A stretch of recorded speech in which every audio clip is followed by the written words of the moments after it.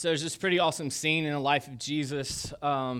They leave the Last Supper, right? It's what we celebrate at communion. It's the moment where really all of Jesus' life has led to, and he leads his disciples out of the upper room. They start to walk. He does these few teachings, and then he finds himself in the Garden of Gethsemane.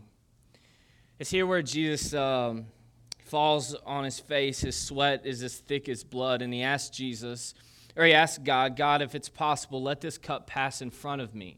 I don't want to do this. Like, if there's any other way to make this happen, please do it. But the key word there he says next is, nevertheless, your will be done, not mine. While he's walking with his disciples on his way to that moment, Jesus stops and prays. Well, he tells his disciples, stay right here, and then he goes off and he prays. John chapter 17 is really special because it records that prayer. He prays for himself. Jesus prays for himself. Well, really what he prays is that his death will glorify God. His next prayer is for his closest friends, his 12 closest friends, which are his disciples. That's what we call them. And then his third prayer. It starts like this. John chapter 17. It's not on the screen. You'll just have to listen. John chapter 17 says this. My prayer is not for them alone, talking about his disciples. He says, I pray also for those who will believe in me through their message. That's us. How about this? Jesus, in his last moments, prayed for us. That's awesome. This is his prayer, though, for us. It's John chapter 17, if you're writing this down and we'll look it up later. Verse 21 says, that all of them may be one, Father, just as you are in me and I am in you. His final prayer was not for us to have prosperity or peace, or it wasn't so that we would have a long life or health.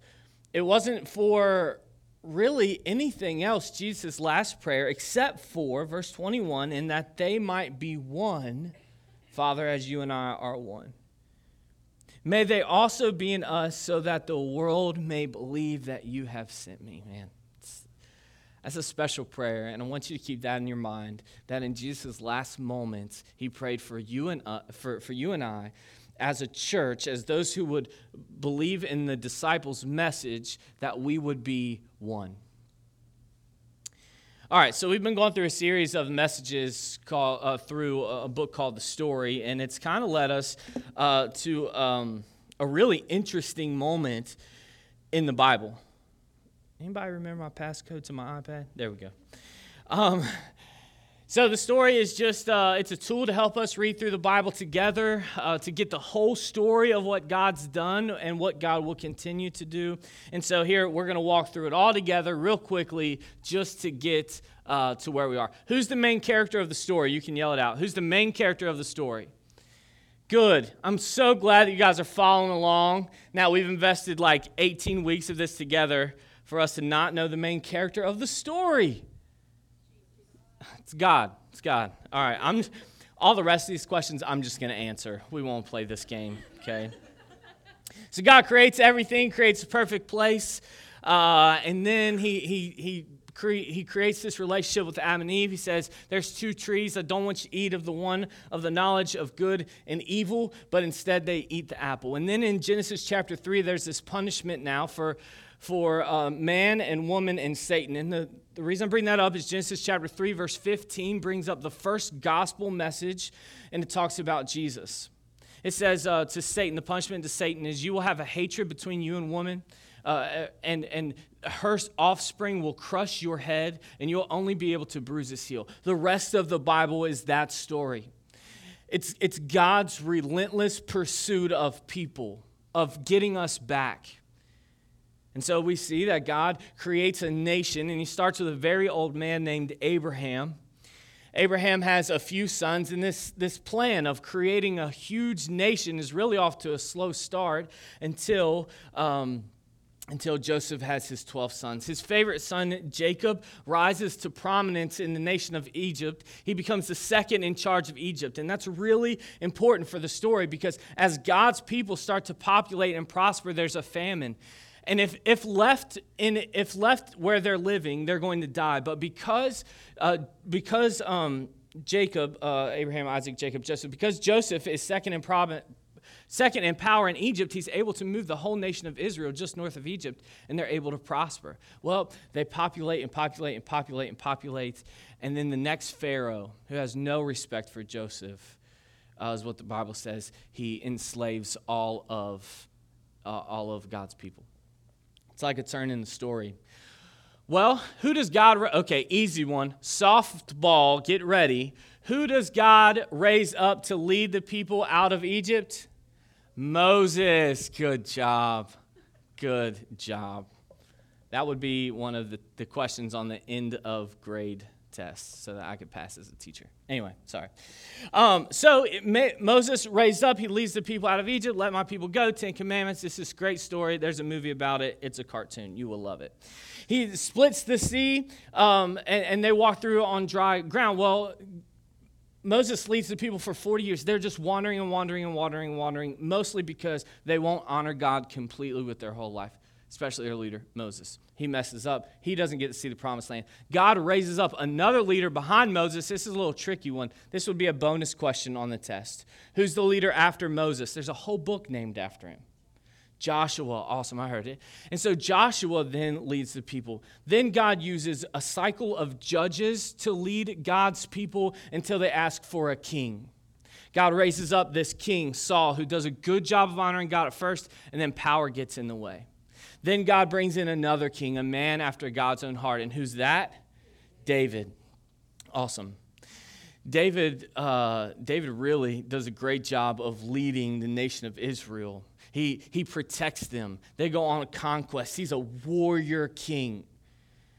Well, after that, his son becomes king. His son is Solomon. That's awesome. That was last week. And he had 700 wives and 300 concubines. I don't know. Anyway, I thought just you needed to know that for the next test. I don't know. Anyway, Solomon's known for wisdom. And so that's where we are. King Solomon is the leader. So we've covered quite a bit together. We've got quite a bit more to go in the story, so you should follow along. Let's ask God to bless us as we continue through the sermon. Hey, God, we're going to slow down. We're going to let you just do your thing through your word here. And God, I pray that through your words, through your message, that you can bring that our life calling would be one of humility and one of serving you and serving people. We pray all these things in Jesus' name. Amen. Well, we're going to jump right in. We're going to jump right into the work because we've got a little bit of work to do. I'm going to tell you what we're going to do first. Take a drink of this coffee. I'm going to tell you what we're going to do first and at the end. I don't know why, but man, God's given me the opportunity a few times over the last few weeks to teach through my favorite passage in the Bible. And so I'm going to get to do that again. It first started in our youth group, and then our small group talked about this past week. And it's such an important and key message. So what we're going to do is we're going to talk through the story, and then we're going to apply that, and we'll be done, okay? We're going to move pretty quick together. So if you've got your Bible, we're going to be in 1 Kings chapter 11. If you need a Bible, go ahead and raise your hand, and someone will, this is just like a cue to someone will get a few Bibles and pass them to you. So if you need one, throw your hand up. There's no shame in our game here. 1 Kings. We're going to start in chapter 11. You can follow along on our Restore Church app, or you can follow along on the YouVersion Bible app, or you can follow along on the screens. But if you're going to study God's Word, you need something, a Bible, a phone, a tablet. Can't take the screen home with you. Good luck. If you figure it out, just let me know how it worked, because I'd love to have this at home, wouldn't you? Especially to watch people open mouth eat bacon donuts. That was disgusting. All right, so here we are. We've walked through the story, Israel really is in their wonder years. Solomon is king. They've built the temple. They're like solidified in one spot. They've got peace all around them as Solomon is the king. But here's what we read in 1 Kings chapter 11, verse 41 to 42. As for other events of Solomon's reign, so we're kind of wrapping up Solomon's life, all he did and the wisdom he displayed, are they not written in the book of the annals of Solomon? That is an awkward word to say in front of a bunch of people. Verse 42, Solomon reigned in Jerusalem over all of Israel for 40 years. Verse 43, it's not up there, but it says this, then he rested with his ancestors and was buried in the city of David his father, and Rehoboam his son succeeded him as king. That's an important name. We're going to learn a few names that are similar, but we'll take a second to separate them in a minute. Those names, Rehoboam. Everyone, Rehoboam. Everybody say that with me. Rehoboam. Oh, man, I'm so glad everyone did that. The second name is Jeroboam. Everybody say Jeroboam with me. Jeroboam. All right, now we're rolling. So it's like any really good story. I mean, with one king dies, there has to be another king to come in. And since all of Israel, the nation of Israel, asked God for a king, they've only had 3: Saul, David, and Solomon. Okay, and Solomon was like an awesome king. It's like these really big shoes that you're going to have to fill. And so there's this. It seems like natural, right? David, then his son Solomon. And if you remember the life of David, David's prayer to Solomon was, honor God so that God can be faithful to me and someone of my bloodline will always remain on the throne. We know that to be Jesus, but they took that literally. Okay, so then who's the natural person to take over for Solomon? His son, right? Rehoboam. Well, there becomes this civil war in the nation of Israel. Let's read together. Chapter 12, verses 4 through 11. I'll start in verse 1, but we'll pick up on the screen verse 4. Rehoboam went to Shechem, for all Israel had gone there to make him the king, Rehoboam. When Jeroboam, the son of Nebat, heard this, he was still in Egypt, where he had fled from King Solomon. He returned from Egypt. So they sent for Jeroboam, and he and the whole assembly of Israel went to Rehoboam and said to him, verse 4, your father put a heavy yoke on us. Now lighten the harsh labor for the heavy yoke he put on us, and we will serve you. Okay, so they come to Rehoboam, and they say, just lighten the load a little bit, and we'll serve you, okay? So Rehoboam answered, go away for 3 days, and then come back to me. So the people went away. Then King Rehoboam consulted the elders who had served his father Solomon during his lifetime. So he's going to his father's council. How would you advise me to answer these people, he asked. They replied, if today you will be a servant to these people and serve them and give them a favorable answer, they will always be your servants. But Rehoboam rejected the advice the elders gave him and consulted the young men who had grown up with him and were serving him. Did you catch that part? He rejected the older people's advice, and he goes to the boys. Verse 9. And he asked them, what's your advice? How should we answer these people who say to me, lighten the yoke your father put on us? Verse 10, the young men who had grown up with him replied, otherwise known as the boys, replied, these people have said to you, your father put a heavy yoke on us, but make our yoke lighter. Now tell them, my finger is thicker than my father's waist. My father laid on you a heavy yoke. I will make it even heavier. My father scourged you with whips. I will scourge you with scorpions. So in an effort to become like an even greater king than his father Solomon, Rehoboam goes to his father's council. Like, you made this, you counseled him through making this nation great. Help me do it. And then they tell him, it's way too risky for you to keep pressing and pressing and pressing. You're a new king. You need to earn their favor. Why don't you lighten the load a little bit and gain their favor, and they'll serve you forever. I mean, he really has an opportunity to become an even greater king than Solomon. He's got an opportunity to get those who hated Solomon on his side. But after not hearing what he wanted to hear, he goes to his buddies, right? The young folks. I'm not trying to step on your toes, but us, can I say us, right? Us young people, we don't have the world figured out. Although we think we do, and I might actually have it figured out. I'm not sure. But anyway, he goes to his boys, and he's like, listen, young guys, my crowd. The Bible says the ones he grew up with. And he says, what do y'all think? And they're like, man, make it even more. Like, push the envelope. Make them serve you. You ain't no punk. And he listens to their advice. But instead of following the wisdom of the godly counsel, he decides not to. Let's take a minute and just talk about seeking counsel.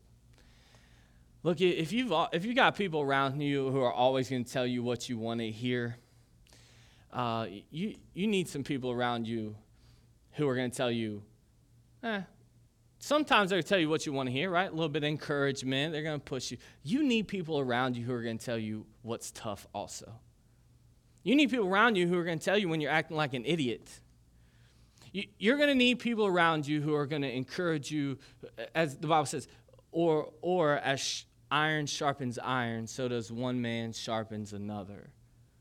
Right? We need people around us who we're not married to. Your spouse can serve as that also, but who's going to serve as that?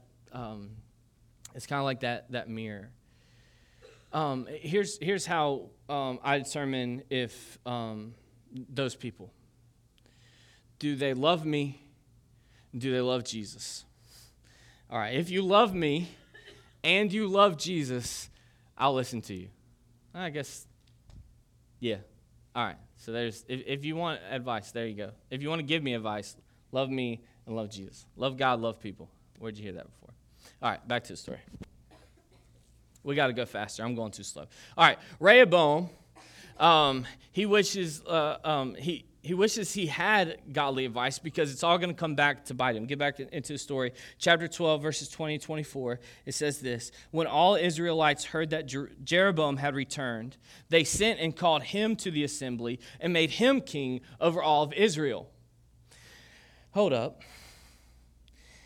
Only the tribe of Judah remained loyal to the house of David, which would have been Rehoboam. When Rehoboam arrived in Jerusalem, he mustered all of Judah and the tribes of Benjamin, 180,000 able young men, and they're going to go to war against Israel. And he's going to remain and to regain the kingdom for Rehoboam, the son of Solomon.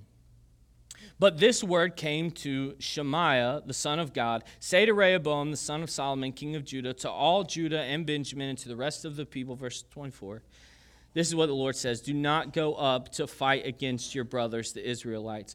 Go home, every one of you, for this is my doing. So they obeyed the word of the Lord, and they went home again as the Lord had ordered. It's like this real big twist in the story. We haven't had anything like this in the nation of Israel yet. Rehoboam was king.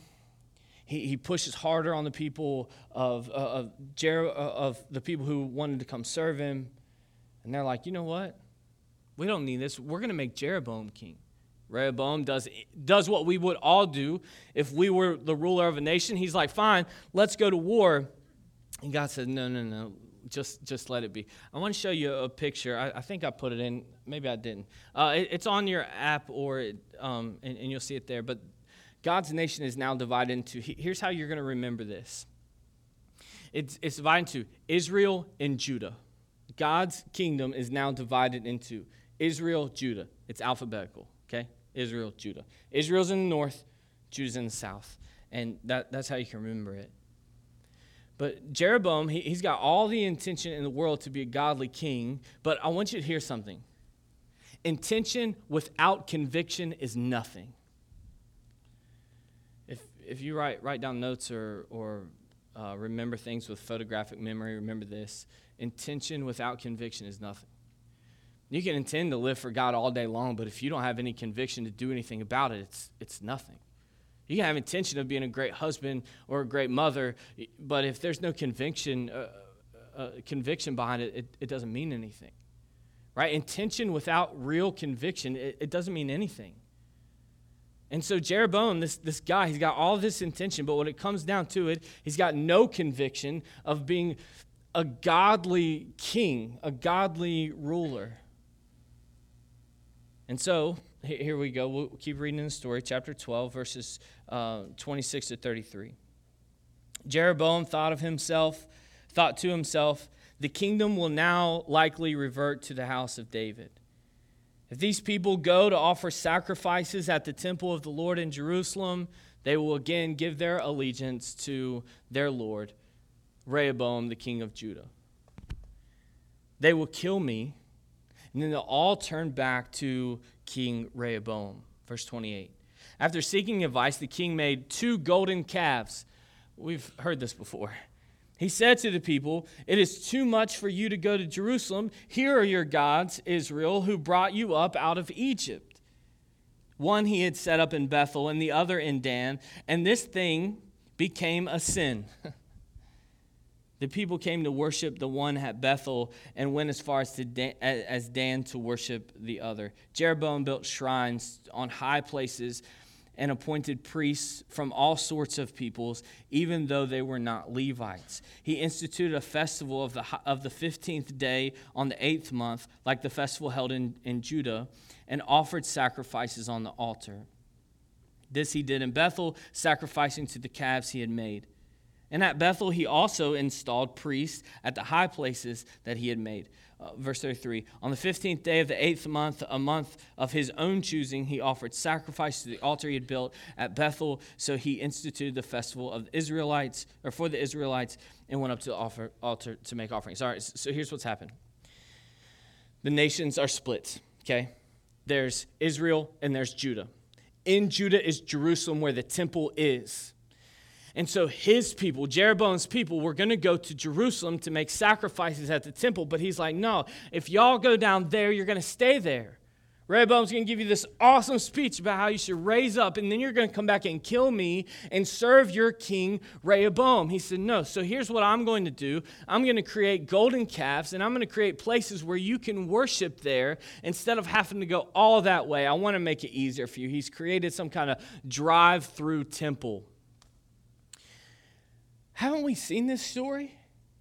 Remember, Moses goes up and he talks to God on top of the mountain. He comes back down with the 10 Commandments, and what does he saw? He saw Aaron, who's like, man, this is taking too long. We want to worship. I'm going to create a golden calf, and we can worship here. And God burned with anger, and so did Moses, and he slammed the 10 Commandments on the ground.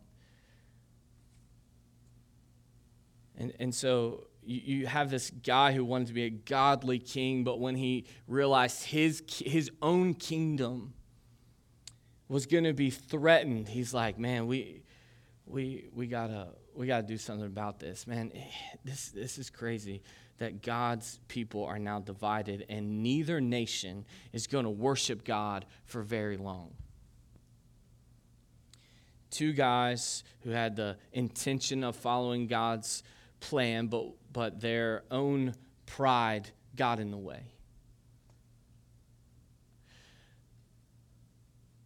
God's people being divided is never, and it still is not part of God's plan.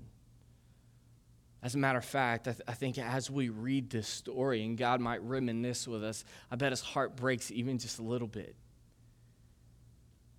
We live in a world, y'all, where God's kingdom, this is going to come as a surprise to you, really doesn't matter. Like God's kingdom, or the kingdom of God, so we're talking about churches universal, like all churches connected, right? Imagine that, maybe even working together on some things. That would be awesome. God's kingdom is like devalued in our country, in our nation, in our society. God's answers for things are mocked and ridiculed. They're not given the same amount of respect as somewhere else. Our school systems, right, we're starting to teach things in school systems like, I'm not even sure abstinence is a part of how we teach kids about sexual education anymore. Like, I think that you know that. The kingdom of God is just such a small part of our society anymore, and I think God's heart is breaking because of it. And I don't know that the church is really doing itself any services in the matter. I think as people look at the church from outside, I think more often than not they see a kingdom torn in two. I got to talk to someone through the drive-through window this week, and I was working at Brew downtown, and she came to drive through, and we've known each other for a while. Well, for a while. We've only been in Jacksonville for so long, but I've known her since I've been here, and she said, "Oh, I didn't know you work here." Dude, she comes in like all the time. Yes, you do. You just don't know what to say right now. You guys have those moments, those awkward moments where you don't know what to say, and then you say something, and you're like, oh. And it's like, enjoy your food. You drive through the drive-through, you get some food, and they're like, enjoy your food, and you're like, you too. Oh, my goodness, why did I just say that? Okay, anyway. So, we started talking, and she said, I thought you were just the pastor at the church. And I was like, well, I am, but I work here part-time. And she said, I'm thinking about church, and here's why I don't go. I was like, oh, okay. Why? Just in the drive-thru, this happens all the time, y'all, and it's awesome. But she said, I don't go because it's like the churches can't even get along with each other. And I was like, I don't know what to say. Here's your coffee. See ya.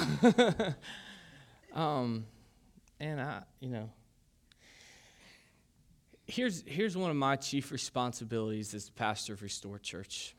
This is a hill I will always die on. As long as we exist as Restore Church, we will be united. We will do our best. We will do our best to not allow Satan in between what God's doing here. We will do our best to try to bridge gaps in the kingdom of God where there are burnt bridges. I mean, you guys have heard stories about churches who break up and split over silly things like colors of carpet and what style of worship they're going to play or what you wear to church. I mean, the silliest things. And I think God's heart breaks every time over those things. I just want to cast a little vision for Restore Church for a second. So here's the type of place that Restore Church will be for as long as we exist. We will be a church that loves God more than anything. And our chief responsibility as a church is to give God glory through all we do. Another way to say that is to make God famous in every aspect of what we do. And despite how others live, despite other people's living conditions, despite what people look like, their past, or what we might think their future is, we are going to love them. We're going to love them even when it hurts us to do it. We're not going to do it for how big we can make our church. We're not going to do it because we want praise from outside influences. But I love this phrase. We are going to work our tail ends off for the applause of nail-scarred hands. We're here to love God and love people. And so here's where my favorite passage comes in play. Oh, I can't wait. This is so good. I'm so glad we get to do this. All right. This is part you need to wake up for. Okay, that's really good stuff. The nation of Israel turns and it breaks, and it's a house divided. Next week, we're going to see the real consequences of that. But here's what I'm really excited about. Here's the part I want to get to. We're just going to do a real quick Bible study. Is that okay? Yeah, it's all right. So we're going to put it up right here. So the book of Philippians, my favorite book in the Bible. Y'all know that. We've talked about this together. Well, if you're around church for a long time, or if you stick around church for a long time, you're going to hear people say that the book of Philippians is about joy. It can be. All right, that's cool. But really, it's about this verse. Check this out. Whatever happens, conduct yourselves in a manner worthy of the gospel of Christ. Then, whether I come to you and see you or only hear about you in my absence, this is it. I will know that you stand firm in one spirit, striving together as one for the faith of the gospel.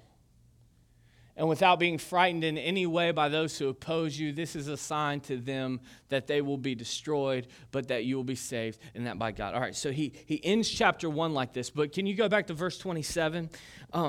Paul has this passion, this deep love for the people of Philippi. He says in chapter 1, I pray for you, or I thank my God every time I pray for you with joy and thanksgiving, I pray for you. Okay, so he has this like deep passion. There's one part that he says, I pray that your knowledge or that your love will grow more and more in knowledge and depth of insight, so that on the day the Lord returns, I can boast about you. Okay, he loves this church. I think every pastor should feel about their church the way that Paul feels about the Philippian church.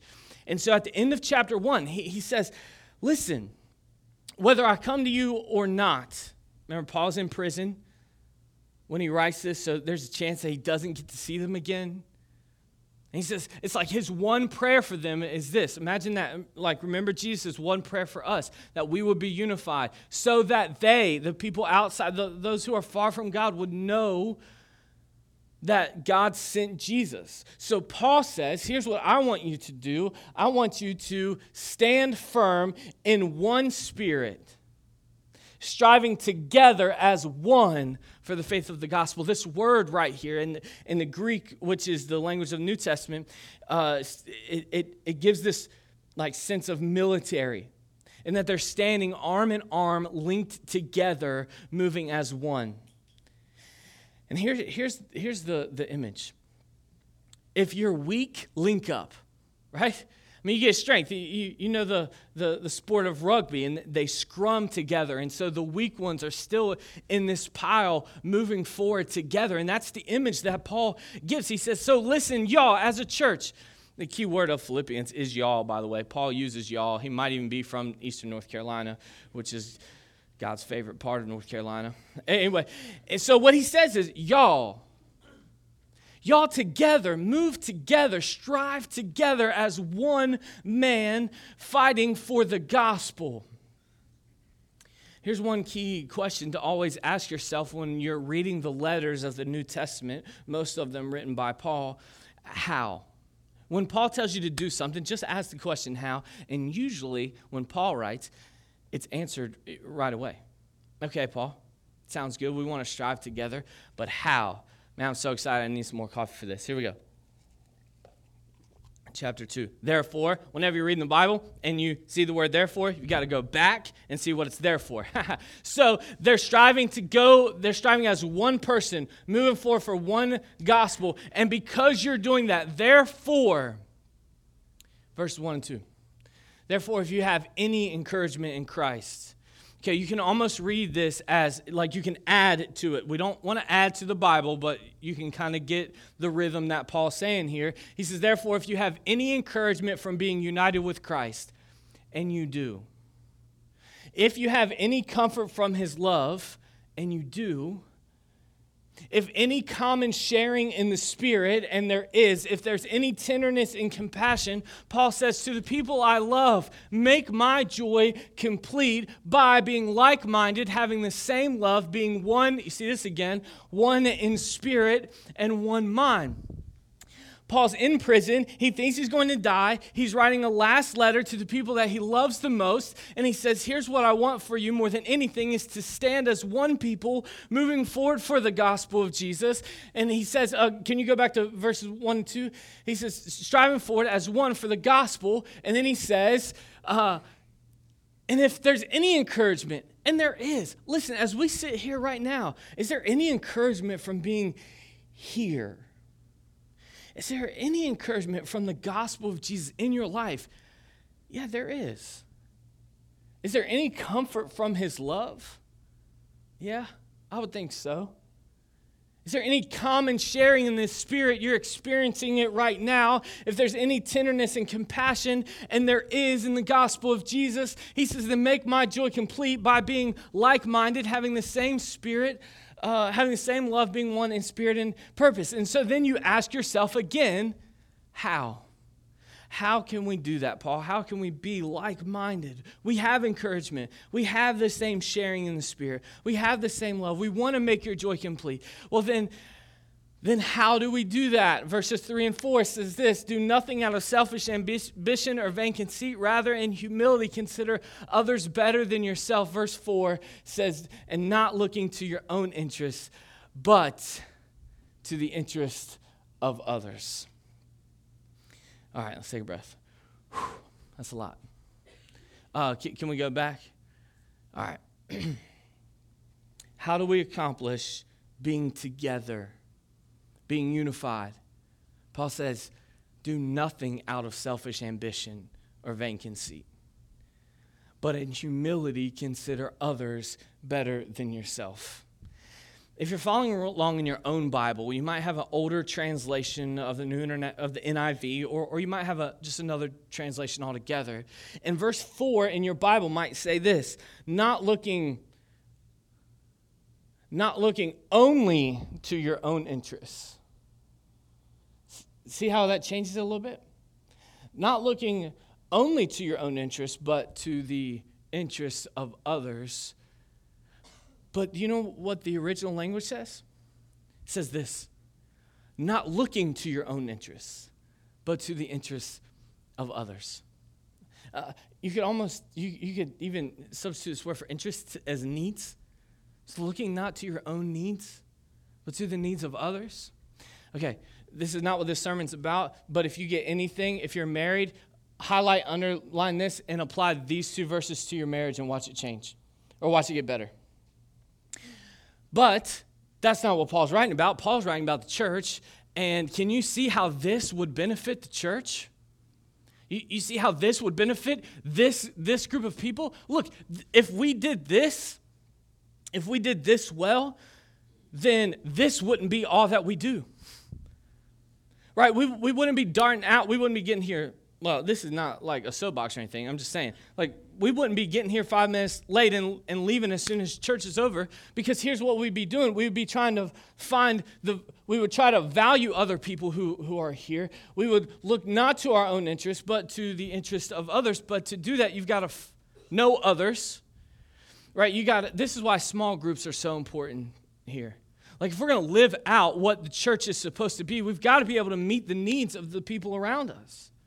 Here's what I love about verse 4. It says, look to the needs of others, not to your own needs. And then you might ask yourself, well, that seems that is a little counterintuitive. I don't understand how I can not look to my own needs, but I can look to the needs of others. Here's the freedom in that.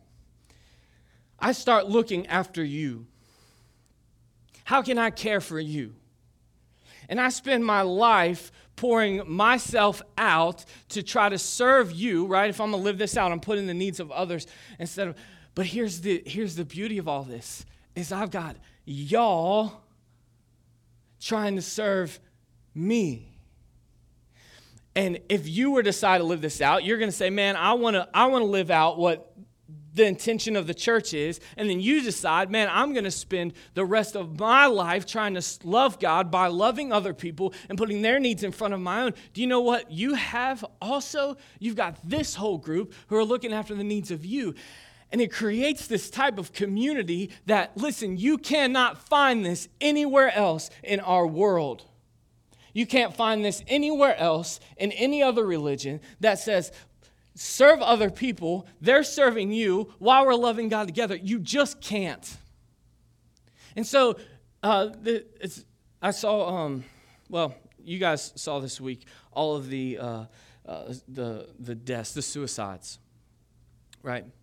And then there became a notification that says since 1999, suicide is one of the only methods or the only ways of dying that is on the increase still from 1999. Society, we've got to get it together.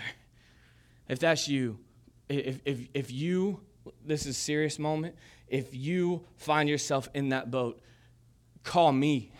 Call somebody. Find help. Your life is valuable. But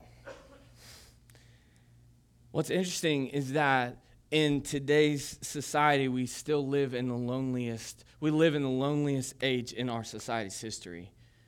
Meanwhile, you've got 1,000 friends on the internet. Right? The only place to find value, real value, where you have people who are asking you all the time, how can I love you? How can I serve you? What can I do for you? Is in the church. I'm not going to. But man, I love being a part of this church because I could point out individuals right now who live this out all the time. A few of them are teaching your kids right now. And so I love being a part of a church that lives this out. Okay, we're asking the question, how? Let's wrap this thing up. All right, okay, here it is. We want to be one. We want to move together in the Spirit, linked up arm in arm. Therefore, if you have any encouragement, all those things, and you do, here we are. Do nothing out of selfish ambition or vain conceit. Rather, in humility, consider others better than yourself. Verse 4, not looking to your own interest, but to the interests of others. So how do you do that? Paul answers, verse 5. In your relationships, have the same attitude as that of Christ Jesus. Verse 6, who being in very nature God, did not consider equality with God something to be grasped, but he made himself, he made himself nothing, taking the very nature of a servant, being made in human likeness. And being found in appearance as a man, he humbled himself by becoming obedient to death, even death on a cross. And therefore God exalted him to the highest place and gave him the name that's above every name, that at the name of Jesus, every knee shall bow in heaven and on earth and under the earth, and every tongue confess that Jesus Christ is Lord, to the glory of God the Father. Look, if we're going to live out God's calling on the church, it's got to be a you first mentality, me second. Well, I think Josh says it this way, me third, right? Isn't that it? Me third. Remember to be third. It's God first, then you, and then me. God first, then others, and then me. And if we're living this cycle out, man, we're caring for each other. We're loving each other, all out of an outpouring of our love for God. And Paul says, you want to know how this is demonstrated? It's demonstrated through Jesus. Man, I want to live that out. And I think God wants us to live that out too. Because then it's not about how, it's not about church then. All right, man, I got to go. Church then is not about this. And I think if Paul were to come into our church, all right, I got to change the end of this then. All right, that's good. All right, Holy Spirit, help. I think if Paul walked in, did I say this last week? I hope I did. I hope I say it all the time. I think if Paul walked in, I think the first century people, they would come in and be like, look at this, and they'd be like, this is awesome. Right? Not because we're awesome, but they would say, man, the way that you guys worship, this is cool. We didn't have this. Or the tools that you guys have to be able to preach, man, this is awesome. You guys, I really love this. What do you call this? And then we'd be like, oh, this is church. I think Paul would be like, oh, what? You call this what? I think they would be so confused. I think Jesus would be confused. I think he is confused to hear us call this church. Because you know what they believed? You know what Jesus believed church to be? You know what Paul believed church to be? He believed it to be that. And lived out that way. So let me ask you a few questions. Do you have people around you that will live that with you? Do you have people around you who will call you on your stuff like Rehoboam had and kind of screw that up? Do you have people around you who will put your needs in front of their own? Who will on the drop of a dime call you or when you call, they'll do you have that? If you don't, you do. All you got to do is ask. But man, you need to be plugged in. I guess the plug here is getting a small group. That's the easiest way to live this out right now, is getting a small group. And if you need help, we'll help you find that. All right, well, I have one more passage I just want to read. This is what happens when the church is the church. It says this: when Jesus came into the region of Caesarea Philippi, he asked his disciples, "Who do you believe the Son of Man is?" Or who do people say the Son of Man is? They replied, some say John the Baptist, others say Elijah, still others Jeremiah or one of the prophets. This is the best part right here. But what about you, he asked. Who do you say that I am? And Simon Peter answered, you are the Messiah, the Son of the living God. And Jesus replied, blessed are you, Simon, son of Jonah, for this was not revealed to you by flesh and blood, but by my Father in heaven. Verse 18, and I tell you that you are Peter, on this rock I will build my church, check it, and the gates of hell will not stand against it. Like, if we're going to be the church that's going to love each other like that, if we're going to be a church that's going to that's going to compassionately care for each other, put the needs of others before our own, and we're going to love God more than anything and then love each other next, if we're going to consider ourselves third, listen, the gates of hell do not stand a chance against the church. Not only in our society, but in your life. Because you've got people who care about seeing the gospel displayed in and through your life. Hey, let's pray. God, we love you and we thank you for the Holy Spirit, and we thank you for being a part of our church and for being here. God, we thank you for your word and for pouring it